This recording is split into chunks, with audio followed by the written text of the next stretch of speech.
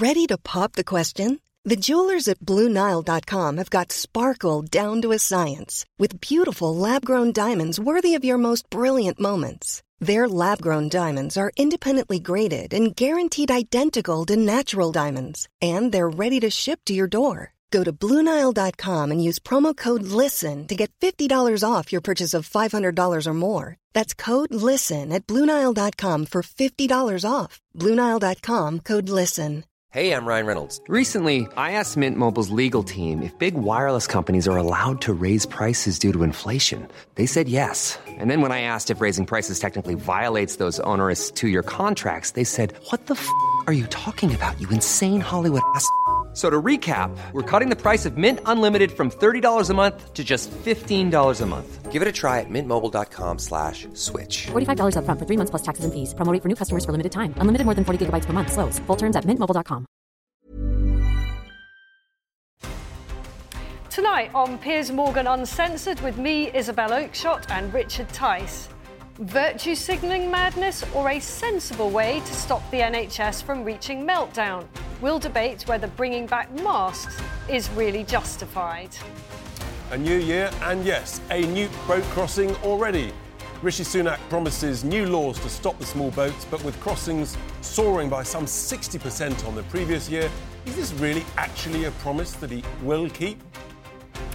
And surgery obsessed, we're going to meet the hairdresser who's already spent £30,000 and says he won't stop until he achieves what he sees as the perfect body.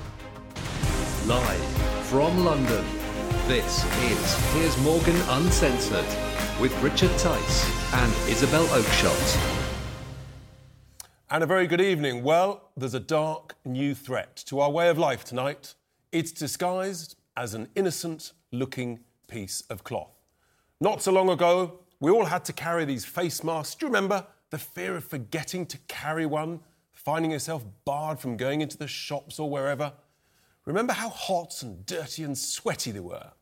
They got loose, they became, after you'd used them a few times, to the point that it was perfectly obvious. Frankly, they weren't stopping anything. They weren't stopping the spread of germs. But what about those nasty, disapproving looks from people? The bossy signs, the announcements, the pictures absurdly painted on the ground. How often did you actually wish that you'd invested in a business making those face masks? Any colour, pretty patterns, funny logos. But amazingly, turns out size didn't matter at all. Whether it was fitted or unfitted, it was one of those rare items where actually one size truly does fit all. Good God, well, they really were awful, weren't they? And what a relief when we were no longer forced to wear them. Do you remember how horrible it was, in particular, seeing children being forced to wear them at school? So what did you do with your masks? Have you thrown them all away, or have you neatly kept them in a distinct pile, still dirty? Or perhaps you've washed them, ironed them, and kept them as relics for your grandchildren, as a sort of historic symbol of the mad, mad time that we went through. Well, just when you thought that dreadful era couldn't get any worse, you put it all down to a horrible mistake. I'm afraid so. The masks are back.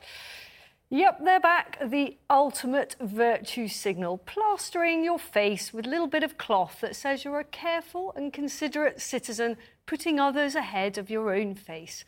Once again, we're seeing these boxes of them at the entrances to public buildings. Once again, ministers are telling us that if we have a sniffle, it's sensible to put one on. And if you look around you on trains and buses, even on the street, in the shops, they are, I'm afraid, definitely on the rise. Now, sure, some people never actually managed to let theirs go. They became a kind of weird little facial security blanket. But right now, seemingly sensible people who did stop wearing them when the pandemic was over are putting them back on again. Well, what to do? Are you going to dig yours out again and reuse it? Are you going to object when you go into the GP surgery and hospital and someone asks you to mask up? Or will you quietly comply, anything for an easy life? Well, I think, and I think you think so too, definitely, that people should resist this scourge. They need to be brave, and we need to fight back until it goes away forever. We can be quite polite about it. All we need to do is point out that there is not a shred of actual evidence that these things make any difference whatsoever. Now, of course, medical-grade masks are a different matter.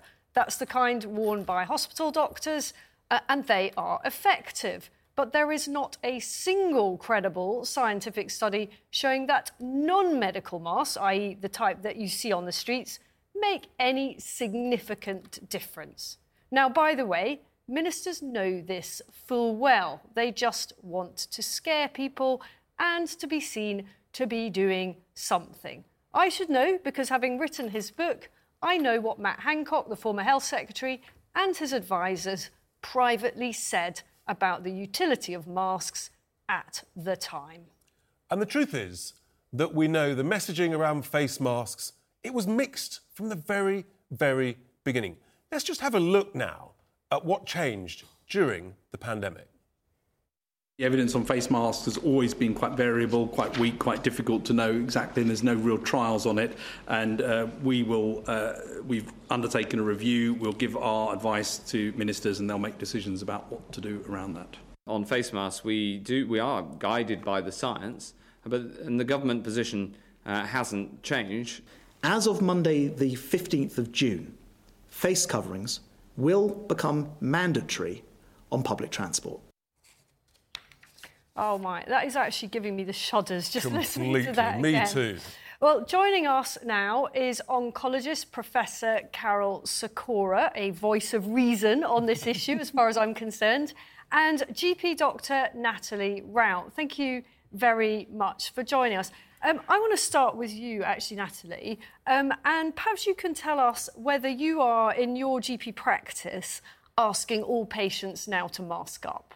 Well, throughout the pandemic, I have worn a mask when I see my patients.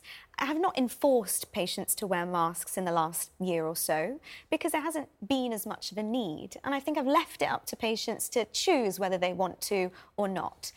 The concern now is that the NHS is under significant amounts of pressure. You know that. You can't deny the statistics. You've got patients not making it to hospital, bed shortages, staff shortages, we know even all of that. oxygen shortages. But it's important to stress that because the reason... Well, it would be if masks made any difference. But they do, and that's damaging for you to say that masks do not make any difference. Well, we have looked at all the studies. Well, let me bring in Carol Sikora here because he is an expert on this and will tell us whether any of the studies show something different. I think Natalie's more of an expert being a GP than an oncologist, but I think the problem with masks is they're worn very badly by people, that often their nose is showing, that completely negates the whole thing. The whole thing is negated.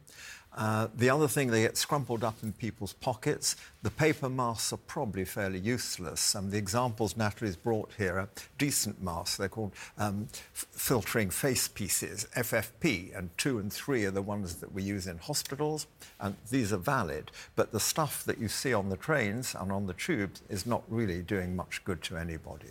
So what do you say to that, Natalie? Well, I do agree that masks need to be fitted correctly. There isn't any point wearing one if it's going to be hanging below your nose or on your chin, and we have seen many people wearing them. So, OK, if you're one of those people, then it's not going to work. But a well-fitted, good quality mask, like an FFP2, does reduce transmission of both aerosol and droplets. So I know there's been some debate about, well, does it help with aerosols if you've got a cloth mask, which has bigger gaps in it so that things can pass through? Perhaps not. But these ones certainly do.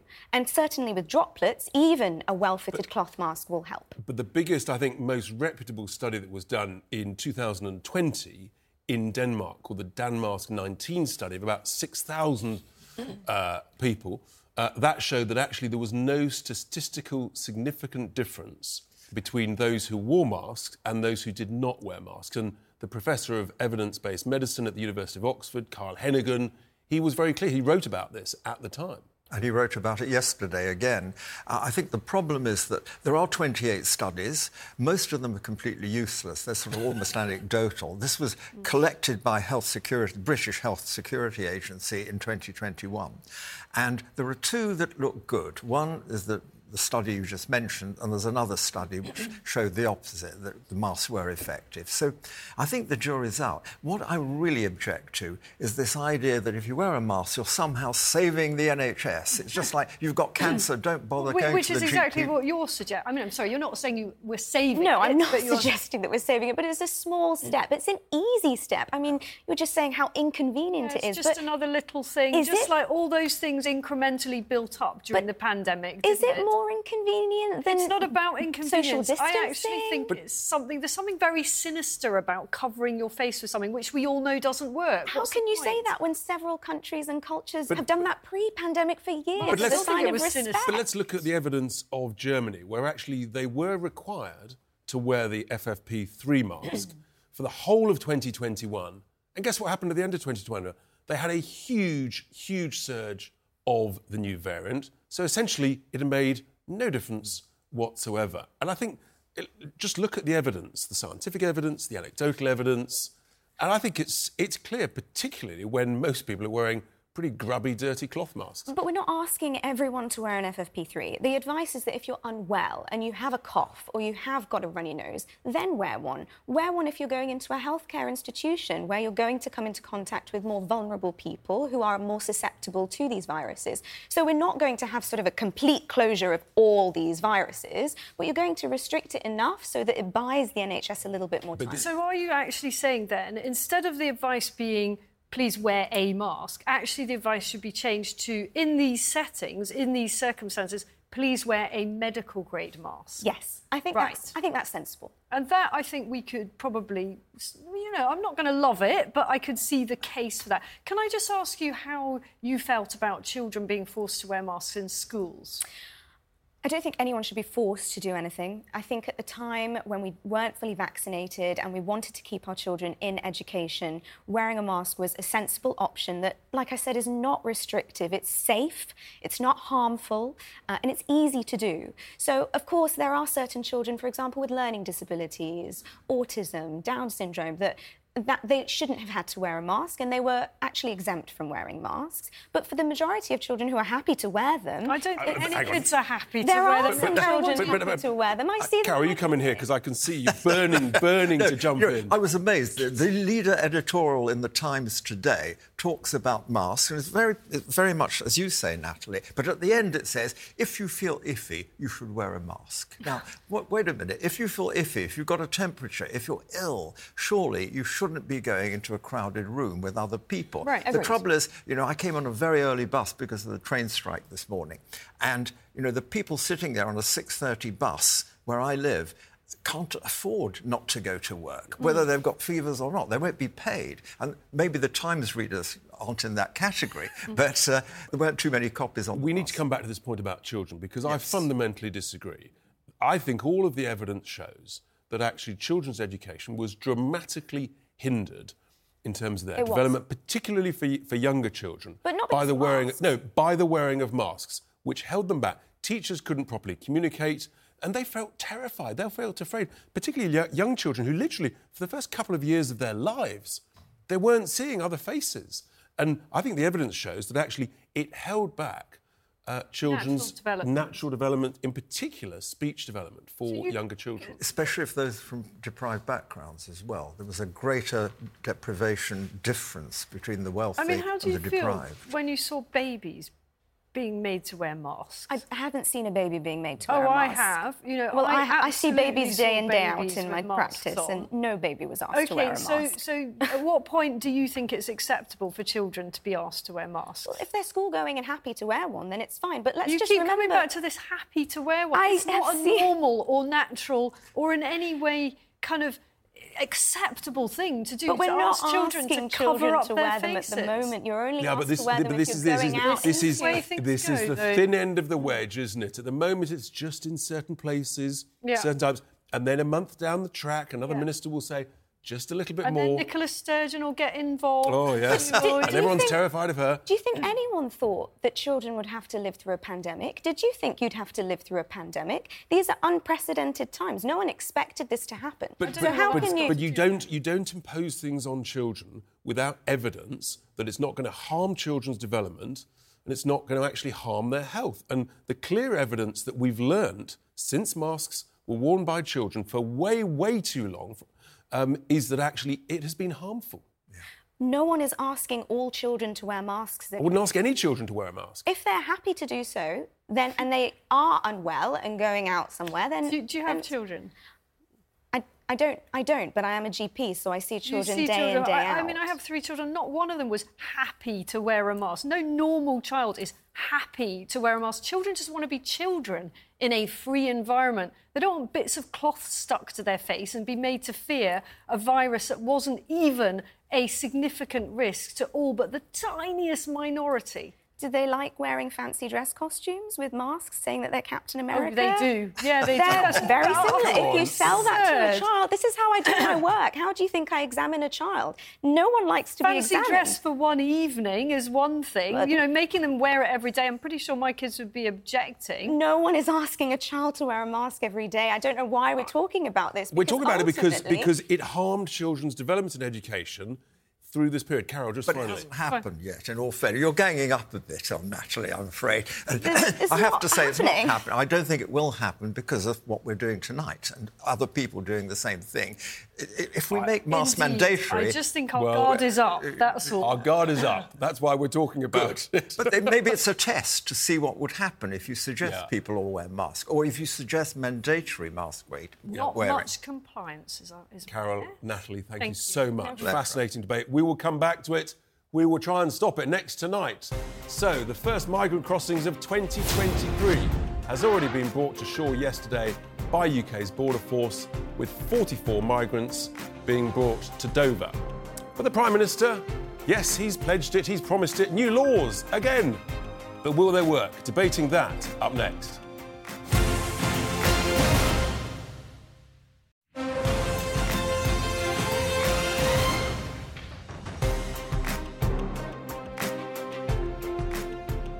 Coming up, well, he's spent more than £30,000 so far.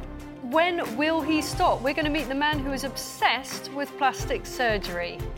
But before anything else, we just need to reflect on that discussion about masks. I mean, Natalie, what was she talking about? The sort of fancy dress and linking that to masks? So I thought she was doing quite well, because obviously we're both quite hostile to her point of view. I was sort of buying into the idea of medical-grade masks being effective in certain settings. But she totally lost it to me when she started talking about children being happy to wear masks. And she just kept using that expression, didn't she? And I just kept thinking of my own children and thinking, of course they're not happy to wear masks, and nor is any child normally happy. But then she started talking about this fancy dress analogy. Oh, are they happy to wear fancy dress? Well, yes, and it's only for one evening. And I think she actually admitted that it didn't help children's education and essentially harmed it. I think that was a key point. Yes, I mean, Carol Sakura provided quite a good bit of balance there, didn't he? But, I mean, I wasn't left feeling any less militant on this issue. But this is the thin end of the wedge, and I am seriously worried. Yeah, no, definitely. And it's just the creeping nature of it, isn't it? Yeah, absolutely. But first, well, the Prime Minister, Rishi Sunak, he's promised once again to pass new laws, more laws, to stop the illegal migrants crossing the Channel. This is one of the government's 5 key priorities. Yet again, more priorities. Yes, the scale of the small boats crisis has soared over recent years. So in 2020, just over 8,000 migrants made the crossing, which is actually a huge number, but that shot up to more than 25,000 the next year. Turned out that was just the tip of the iceberg, and a record 45,756 made the journey last year. And with 44 migrants being brought ashore on the first small boat crossing of the year, the question is how many more are going to succeed in reaching the UK this year? Well, joining us is the former security and border management expert. Well, you're not a former expert, are you? You're a very current expert, Henry Bolton, and immigration lawyer Harjap Singh Bangal. Thank you very much for coming on to talk about this issue. So, Rishi Sunak today pledged to bring in new legislation to stop the small boats. Slight feeling of déjà vu, I have to say. Harjap, what do you think is going to change this year? I don't think much is going to change unless we're going to address fundamentally the root of the problem, and that is the gangs who are profiting and putting people on the dinghies and on the boats. There's been no sort of announcement as to how to get them. So we know that people trafficking makes more money than drug trafficking. So it's a big business. You don't stop drug dealing by locking up or punishing drug users. In the same way that if you start detaining or putting asylum seekers into detention or pushing them back, hoping that this will stop the people smugglers, to whom one boat is worth £250,000. It is a lot of money. So do you actually work then, as a lawyer, do you work helping the cases of some of the people that are coming over on these boats? I used to a lot. Now what happens is they're dealt with at the point where they're actually coming. They don't have a lawyer there. Right. They only need a lawyer once their claim's being processed or if their claim is refused. And so they don't really get legal aid for that anymore in relation to that. So if someone's claim gets refused, then by all means they have a right of appeal. We can ask for a review on that. Or if we feel a decision is unfair, it can be challenged.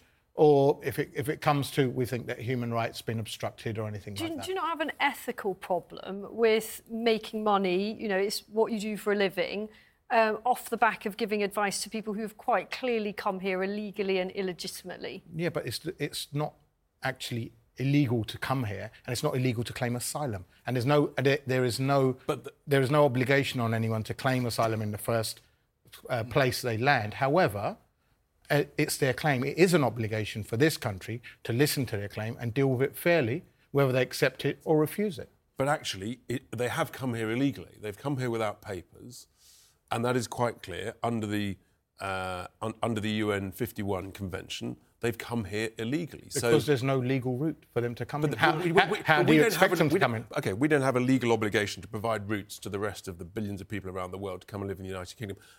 Henry, let's ask you. So Harjap doesn't think that much is going to change. At the beginning of last year, the Tory government said that the Nationality and Borders Bill would change everything. That's now been enacted. Yeah. And it's changed nothing. Correct. And I don't see this as changing anything. I think what we saw, in general, in terms of Rishi Sunak's 5 points, his 5 promises, was a firefighting response to what he sees as a threat to the Conservative Party in their election in a couple of years, or the next general election. And he's right to see that as a threat. But he's got no answers. There is nothing new in anything he said, and particularly on the immigration side. Another piece of legislation, all he's saying to us is that the legislation that we put before Parliament before simply wasn't up to the job. But we didn't get that Harjap's right. point, the reality is there's so much money in the gangs, and by the way, the vested interests here in the UK, frankly, are making a lot more money, a lot more profits than the gangs. But until the truth is, until we actually pick up and safely take people back to France, nothing will change. Well, there's a couple of elements to this, Richard, if we're going to be successful. The government talks about breaking the business model. To do that, we have to sort of think of this. We take the analogy of travel agents, and they're marketing their holiday destinations. This is what the people smugglers are doing. And Albania is a classic case, and the Kosovo Albanians and people like that. Classic case, and it's a very good example because it demonstrates very clearly that we've got people coming here claiming asylum to effectively bypass the rules, who are economic migrants. There's a very clear case, and that's why the Albanian thing is so important, not just because of the numbers. But if you want to disrupt that, you have to break that business model, and the only way to do it is to go after, as Harjap says, the organised crime networks. You've got to disrupt them, and you've got to hunt them down ruthlessly, not just work with a bit of training and capacity building. That's one element, though. Yeah. The other element, as you would do if you want to reduce the number of tourists going to a country, is reduce the attractiveness of that country, the acceptability of it. And we are an incredibly... We're very attractive. And all you have to do is look at the amount of asylum claims that we accept and that we process and we grant for nationalities compared to the European Union. For example, the French or the Germans and so on, who absolutely take a great deal, particularly, again, in the case of economic migrants, They understand the difference between an economic migrant and a refugee. And France, for example, only grants 2% asylum claims to Albanians. So we've got a massive discrepancy there. Harjap, do you understand the difference between an economic migrant and a genuine asylum seeker? Of course. Right. And do you accept that the overwhelming evidence from the government itself is that a very significant proportion of those coming over on these boats are actually opportunists? Once again, that's because there's no way for low-skilled migrants to come to this country. Of course there is. We used to have. There isn't. There is an extraordinary number of ways to come to this country. The work permit scheme, and it's called a Tier 2 skilled we know about worker. it. Right, so it's called a skilled worker. Yes. There's nothing called an unskilled worker. Now, if I'm a waitress, if I'm a lorry driver, I can't come into this country. But that's it. You can't come into this country. You can't. You've got to come. That we don't want them. If the government wanted them, they would create that facility. The thing is, where it doesn't exist, where we say, actually, we don't want the low-skilled workers, that's government policy. It's in our sovereign right to enact that policy and not provide a route in for that. So Albanians, again, I use that as because they're a great example of economic migrants. They can apply, like anybody else, for a work permit or to come and visit. A work permit can they only will be get rejected. Henry, a work permit can only be sponsored. Yeah, they're right. They will be rejected because certain categories. So, like a waiter, a security guard. It's not true. Under the skilled worker scheme, there are 800 different job titles down to a salary of just over £16,000. Not a waitress, not a hairdresser, in Leicester, not a hairdresser, 16 grand. not a butcher. Why should we take them? We don't need those people. I'll give you an example. Right, an example is as soon as you enter this building, you see 2 security guards who are migrants. What's that? Who come here lawfully? Who come here lawfully under our existing lawful schemes. They could not. They came probably under free movement or when the visa system was available. If they want to come over now, they can't do it. Your makeup artist who did my makeup, she's a migrant. We've got 5 million people on out-of-work benefits. We want to get our own people back into work. We've been saying this since 2016. Right. It hasn't worked. Well, We've had 6 years to get the British people back into work. It hasn't done. But the answer then, if that's what you believe, the answer then is to argue in terms of politics that we need to create that. Yeah. But it is not, absolutely it is not, to turn around and say, well, because the government policy is such that we are not accepting such applications from abroad, we should accept the fact that they come across on small boats. That's unacceptable. There's no defence of breaking the law. How do you respond before we finish? No one's saying that we should accept asylum seekers or economic migrants under the guise of asylum seekers. What we're saying is we should understand there is a need for migration across the whole board, and we should have specific number of people. No, of course we don't. So what limit would you put on it? It sounds to me like you just want to import a load of people. Why don't you ask the businesses? Why don't you ask the care industry? Why don't you ask the care sector what they need? Why don't you ask the trucking industries what they need? How much they need? Why are we hurting our own businesses and having shortages? Because I'll tell you why. Because I want to get our own 5 million people. Why haven't we trained them up, benefits. Richard? Well, that's what we need to do. Here we go. Before we finish, you both agreed nothing's going to change. Correct. What, Harjap, is your forecast for the number of people who will come here illegally over the channel this year? It won't change. So you're saying at least another... it won't change because there's nothing to stop the gangs. Henry, your forecast? Richard, if you'll forgive me, I'm going to look a bit further than a year. No, we haven't got time. Further than What's your number? But further than a year, I think in 5 years we're going to be facing the situation that the Americans have got on the south border, their southern border. Give me a number, Henry. By then? No, now, this year, 2023. Come on. Go on, say 45. Come on. 45,000. 60 to 100,000. That is a pretty wide range, Henry. It is. Yeah, but I think it's going to grow with Thank you so much indeed. Nothing. Nothing is going to change. Rishi Sunak, you better listen in. Coming up next, well, back to the Prime Minister again. He wants all pupils at a time of crisis to study maths until the age of 18. Does the country really need this? We'll put a maths test designed for a 13-year-old to our panel to see how they get on.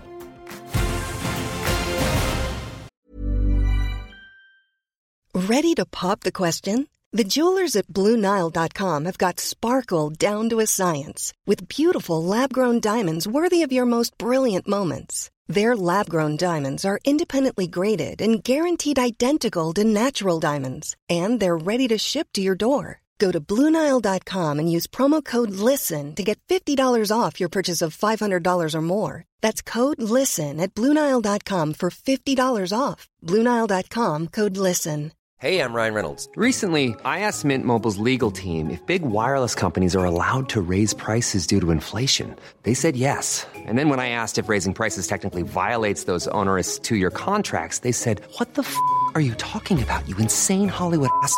So to recap, we're cutting the price of Mint Unlimited from $30 a month to just $15 a month. Give it a try at mintmobile.com/switch. $45 up front for 3 months plus taxes and fees. Promo rate for new customers for limited time. Unlimited more than 40 gigabytes per month. Slows full terms at mintmobile.com.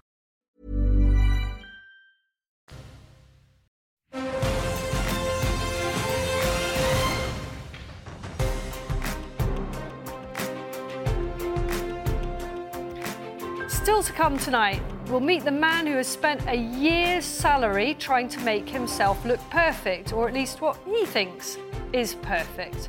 But first, let's just recap on that debate over the migrant crossings and Sunak's pledge to bring in new laws to stop it happening. I mean, what was interesting is that neither of them actually thought they were going to make any difference it's utterly ridiculous. Here we are, another year, another bunch of laws from another Tory government with another Tory Prime Minister that talks the talk and never delivers on anything. And they both agree nothing's going to change. Henry's prediction, 60 to 100,000, even Harjap. Mind you, he's got a vested interest. He does have a vested interest. And the other thing is it always seems to get kind of conflated with the debate as to how much migration we need at all, whereas actually how people are coming across is a sort of a separate issue. Isn't it? Well, we could go on about that for ages. We could go on about that for One of your favourite topics. One of my favourite topics. But some of my favourite panel, of course, delighted to be joined by TV contributor Esther Kraku and the Daily Mirror associate editor Kevin Maguire. Very warm welcome to you. We are going to put you straight on your toes, team, because... Oh, God. Yes, the Prime Minister wants us all to learn maths. So just a quick question for you, team. Okay. Here we go. Oh, dear God. So, Esther, listen up.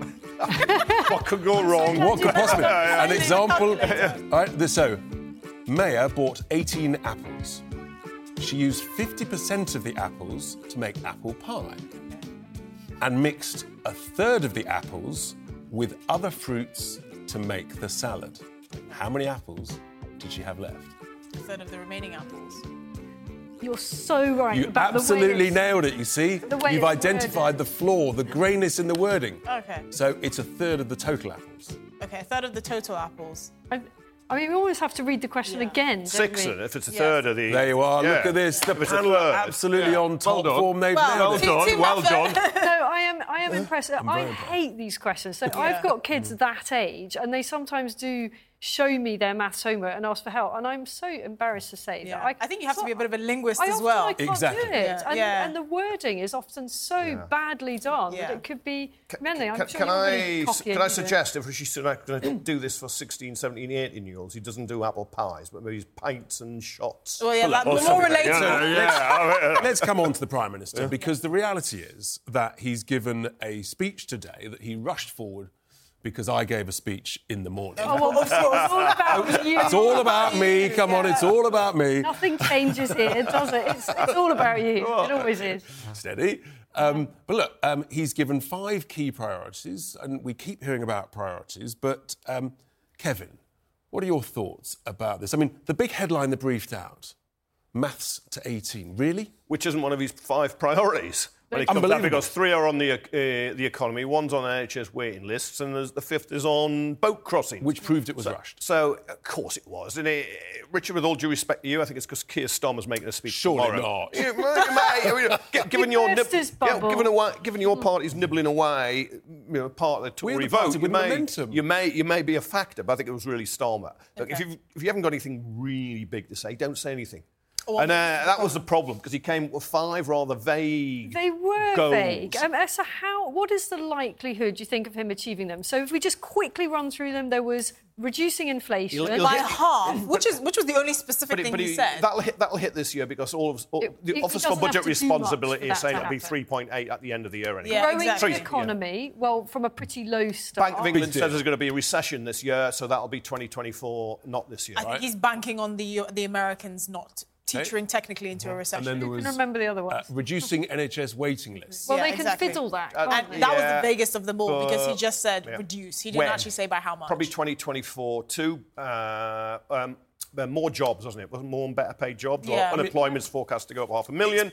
And then the boat crossings. In a way, you can't cross them. Because even if you have a safe and legal route in, which I think we should have, you may disagree, but I think we should. We've already got one. It's called a skilled worker visa program. They would still be those who wouldn't be allowed in who are going to take a chance, which is a backhanded compliment. I think he's doing that on the chance that there's better sort of cooperation with the border force in France. I think that's why he's saying that, because he's sure that will pan out.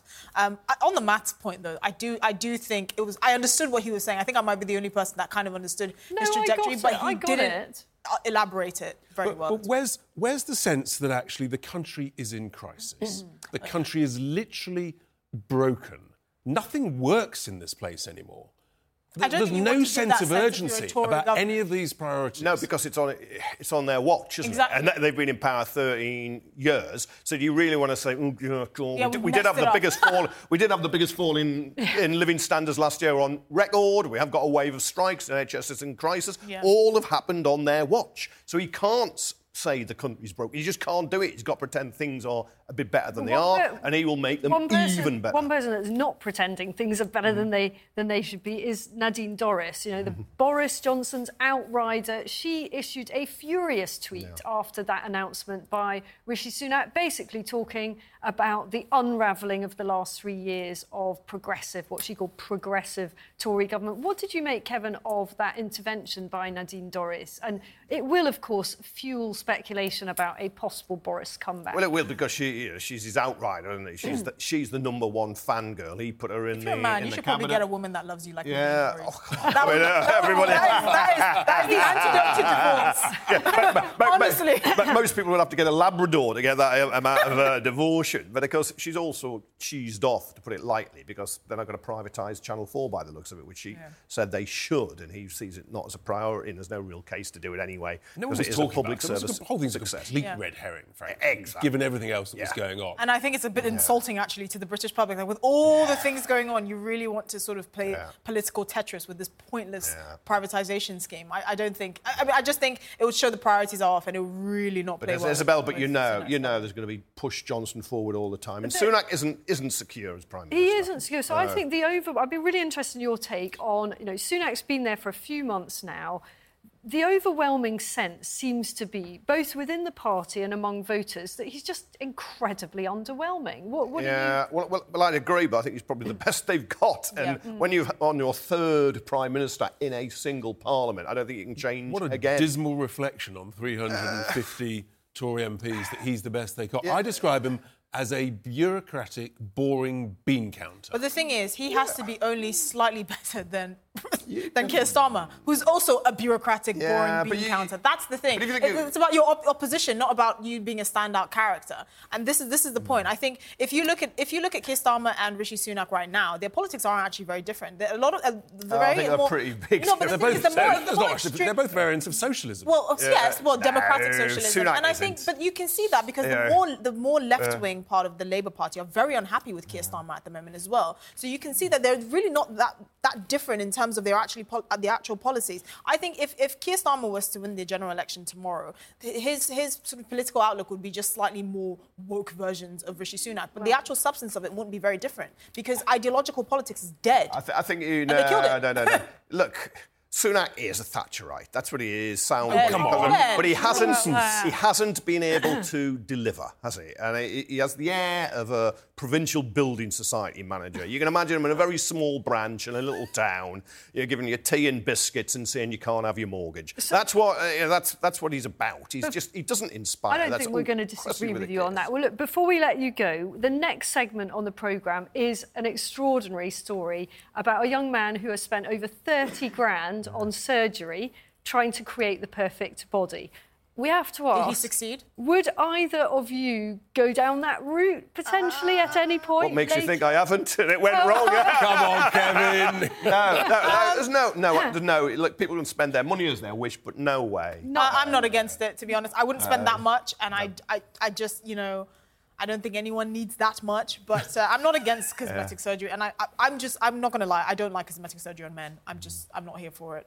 So I don't find it attractive. 30. Oh, OK. So you're drawing a distinction between men and women. Oh, yes. yes. I think it's... Oh, OK. Yes. So that bit Because most men can't tell the difference when a woman gets cosmetic surgery. This is the thing. So they say, I hate it. But when you see it, they really can't tell the difference. And most of these two are laughing. It's true. Unless it's really overdone. Yeah. You know, you can't tell. But with a man, especially a straight man getting cosmetic surgery, I just think, you're not for me. Oh, OK. Blimey. What do you All right, that's a bit judgmental. I don't look. I think it's interesting that this industry, which started out being very much a female thing, is moving massively towards that equality. And I just think, in some cases, I think it's quite sad because you're seeing younger and younger people doing it who are already beautiful. They're fit, they're healthy, they don't need it. You know, and you see it on the Love Island and all of that. The beautiful young women with lovely faces, and they're adding all sorts of stuff that they don't need. It's all sorts I think it's a symptom of the problem rather than the actual problem.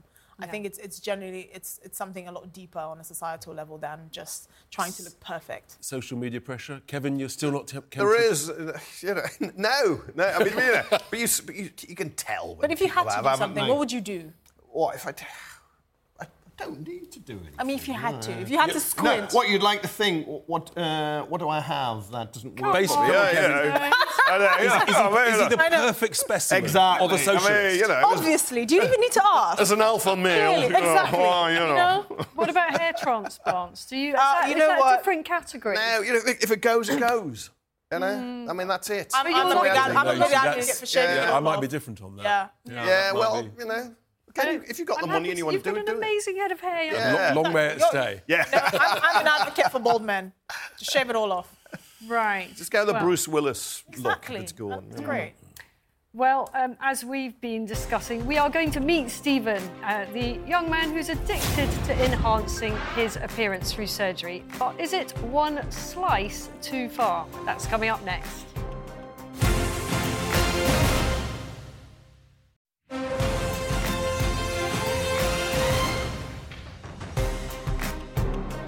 Well, the quest for the perfect body is on the rise across the UK. I'm pretty happy with mine, but one leading cosmetic doctor claimed that young people have lost the plot by overdoing affordable cosmetic surgery. Well, Stephen Jarvis has spent more than £30,000 in the search for physical perfection. Stephen's first cosmetic procedure was his teeth, which cost a whopping £11,000. They are very beautiful teeth, I have to say.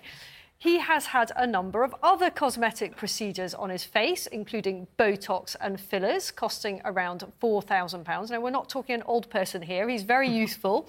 And years ago, he used to weigh 19.5 stone, so that's about 125 kilos. It took drastic action and had a gastric band costing £6,000. Now, that worked pretty well, and he lost nearly 8 stone and went right down to 50 kg. But he still wasn't satisfied. He then had all the excess skin removed and no fewer than 7 very serious procedures in one go, including a tummy tuck, liposuction on his chest, costing £10,000, and numerous other things that are really too scary to mention. So this here is what Stephen looked like before all his renovation works. And Stephen joins us now alongside Jane DeVille-Arman from the National Obesity Forum. Well, Stephen, thank you very much for coming in. Thank you for having me. You have an amazing physique now. Thank you. But we looked at the pictures of you before, and I can't say there was anything that much wrong with them. I dress very well. Why did you go down such a drastic route? So I was diagnosed with diabetes, and then I was put on an array of medication, from trial drugs to normal everyday drugs that diabetics can get.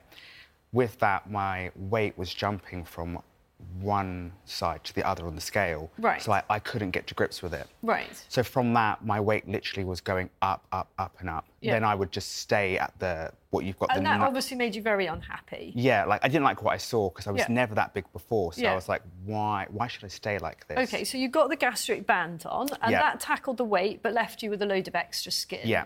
And is that where it all started in terms of, right, I need to get rid of that? And yeah, so it's like, what can I take away and what can I do to look the way I want to look? And can you just exercise and, you know, find natural ways of doing this? I'd had a lot of consultations. I've been to see, like, personal trainers and I've been to see, like, surgeons. And I was like, let's see what is best. I've taken both opinions and even the personal trainers. You did your research. 2 years' worth of research. So that's your body. Yeah. But why have you done all this stuff to your face? You've got a lovely face, you're really young. So when you do lose weight, you do lose weight within your face. And obviously, I'm too young now to do a facelift.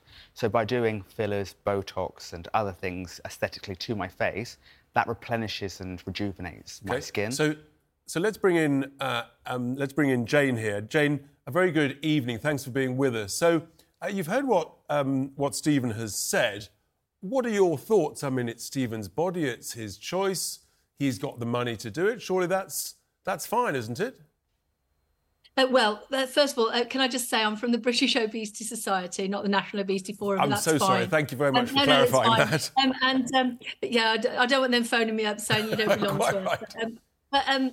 I think in Stephen's case, I think because he's had gastric band, and obviously lots of people who need to lose excessive amounts of weight when they have a band or a bypass, they very often do feel very unhappy with the skin that's left on their body. And I can absolutely understand why anyone who's had massive weight loss will then decide to have their skin removed, because it is unsightly, isn't it, Stephen? It's you know, when you lose a lot of weight, it's very, very unsightly. People are very unhappy. However, I have to say, you look fantastic. Thank you. But I think you know, there are clinical reasons why people need to have cosmetic surgery, such as gastric bands and gastric bypasses. People who've got, you know, growths on their face maybe, or somebody who's got something that needs removing and they need to rebuild phases. But I find it really sad that young people like you, Stephen, and like lots of young people today feel unhappy with how they look, because actually it's not always just unhappiness, because I'm happy, like I say, like what I said, God carved my face with one set of chisels and threw them away. I'm just amending what he's made. Like, I'm not saying that I wasn't happy how I looked. My body I was unhappy with. My face, I'm altering it to my judgment of perfection. But where will you stop? So you've already done all these things. You actually went to Turkey for the most radical surgery, didn't you? And you paid for it all up front, or? Yep. So I saved, like, over that 2 years period, I was saving, just kept putting money aside. Like, I would do extra work. I worked 7 days a week. And how long were you in hospital for all those procedures? I was there like the whole thigh narrowing and something else. Yeah. So I had inner thigh tightening. I had chest lipo, chest sculpting, chest tightening of the skin, full tummy tuck, abdomen repair, outer thigh. And this is dangerous, right? Were you not frightened? No, because I'd done my research. I was totally happy with... You'd done your research, but how? Jane, to what extent is this increase the product of pressure on social media, the various different platforms, for the perfect body? Well, I mean, you know, I look at social media now, and I'm not being rude or cruel, but, you know, everyone looks the same to me. Everyone's got the same teeth and the same face. Everyone looks... I can't tell the difference between people anymore. Stephen says no one looks like him. Come on, Stephen, respond to that. There isn't anyone else that looks like me. I'm a mixed race person of so many different ethnicities. Like, in my family, we look alike, but I've never seen another person that you could say I look like. Very quickly, tell us what else you want to do. You would think this is the finished product, but no, I have heard you say you are thinking of leg lengthening. Yeah, I did look at that. I'd love to be taller. Like, I'd love to be 6 foot. And that does involve breaking your legs, right? Yeah, but then I won't be able to work for quite a while, so that's off the cards. OK, never? Yeah, never for that. Hands? I think you've mentioned that before.